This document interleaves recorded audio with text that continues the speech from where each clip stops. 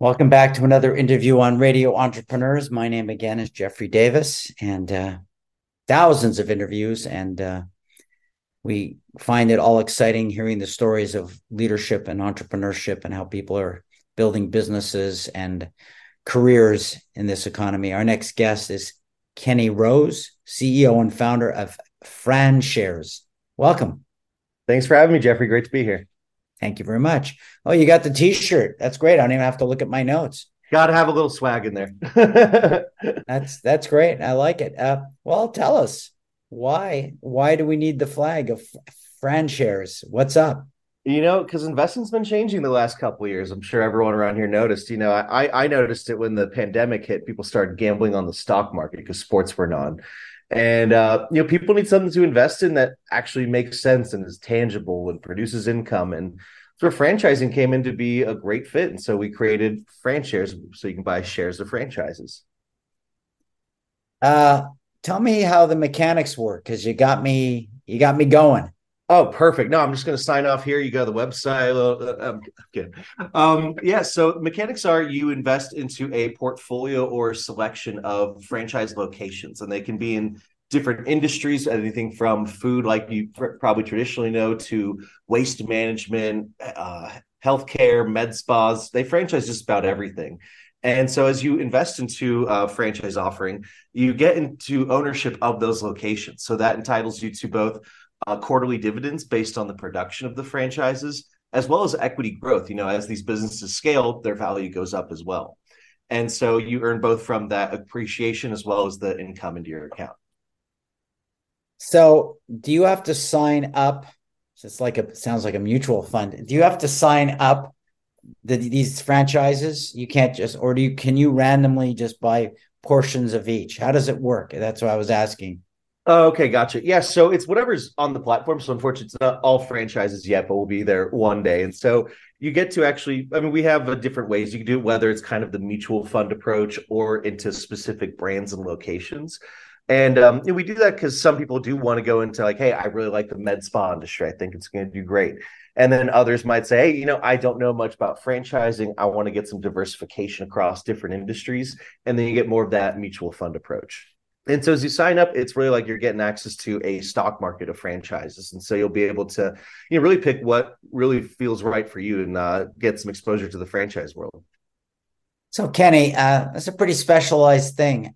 What's your path to franchise? Yeah. So I actually spent about a decade in the franchise world. Before, when I was getting out of college, I was a financial advisor at Merrill Lynch. And, in my time there, I realized a couple things. One, people in the Bay Area do not like people who wear suits. And another was that industry is drastically changing. We saw like robo advisors coming about. And, I wanted to see what other industries were out there that I could take kind of my skill set to. And yeah, I was introduced to the franchise world. Well, I should say reintroduced because I think everyone knows about franchises, but I realized I didn't know that much about it. I thought it was all McDonald's, Subway, Taco Bell. And then I find out that everything from window washing to car washing to painting, like every industry you can imagine is a franchise. And so I spent about a decade in the franchise brokerage world. So it's kind of like being like a realtor or an investment advisor for how you find and buy the right franchise. And so I'd educate them on franchising because they probably didn't know that much, and then recommend them specific brands based on their budget, their skill set, and goals, and coach them through that research and purchase process. And over the years, I realized a couple things. One is that people love the idea of owning a franchise, but they usually don't have 6 or 7 figures of cash laying around. And then even if they did, they usually don't want to go leave that full-time job that allowed them to accumulate such wealth. And then on the other side of the equation, you have all these great operators, people that you see in the locations every day who don't have access to capital, unless they already have millions of dollars at their disposal. It's hard to get lending to go and expand their franchise holdings or even to get their first ones going. And so really we separate where the money comes from who the operators are, and then pair that together. So you really get that winning combination that really made franchising, rise to begin with.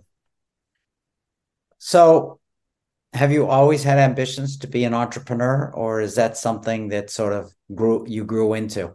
Always. I'm actually the son of an entrepreneur, so I've witnessed fortunes won and lost by the grit of your own teeth. And I always knew I was going to do it. It was just, trying to find which one was what was going to be the right path for me. And that's part of what attracted me to franchising, is that I had this entrepreneurial ambition, but I didn't really have this unique. I didn't have the next Facebook in my pocket, and I didn't have the next like local home building thing. And so franchising really allowed you to get it gets you into an industry where you get this business in a box. It's not trying to figure out how you go to market, how you scale, how you build all these systems in place. People love to start with like, oh, I've got a great idea, so I'm going to build a great business. It's like, wow, there's a long path that's going to await you trying to figure out the rest of how to build it. And so franchising allows you to kind of skip that first 5+ years of being in business and get straight to, here's how it works, now go and execute. And when I was in the franchise brokerage space, funny enough, that was a franchise itself. And so I was able to really go in. I had a territory, and I understood. I got to learn how to build this business, how to scale it, and then how to go on from there. So it was a really great opportunity for me. And I know, like, as people dive more into franchising, they're just like, oh, this is not what I thought it was. People just kind of imagine you're stuck, cleaning out the balls of a play castle somewhere. So on this entrepreneurial journey, did you start out alone? Did you start out as a team? And who's with you now? Yep. So I did start off alone. When it came to FranShares, I was a solo founder. And then I went and raised a pre-seed round that was venture backed and went off and built the team. And I've just got my absolute dream team here. Everyone just comes with great experience. And my leadership team is great because they actually worked together at another startup before. It really helped gig economy drivers like how to grow their business. And they started as employees 5 and 6 in marketing and operations, and eventually grew that to 50 or 60 employees, and I think 30 million plus raised. And so I call them, they're my Joe Burrow and Jamar Chase, is that they've already worked together. They've got all these reps in. And now, even though they're in a new system, they have the chemistry together. They know how to work. And so we've been running for about 2 years now. And it's just been a great experience working with the team. It was definitely a long process to get there, though.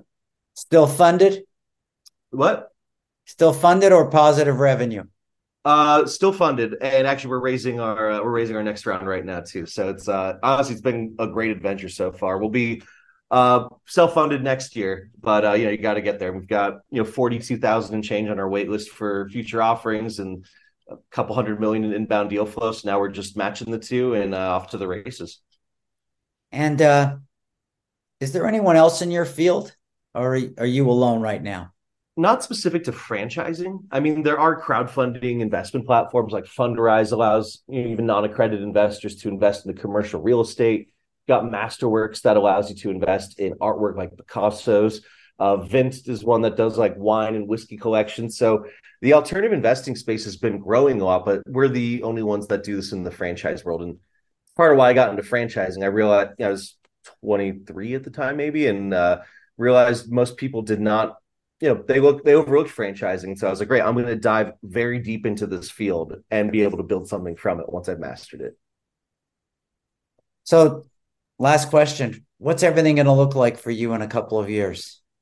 Man, I'm really excited for it. I'm sitting here in Chicago, and where I live, there'll be a Chicago fund. So where I go to get my hair cut, go eat, go work out, get my oil changed. Those are all things that I own a piece of.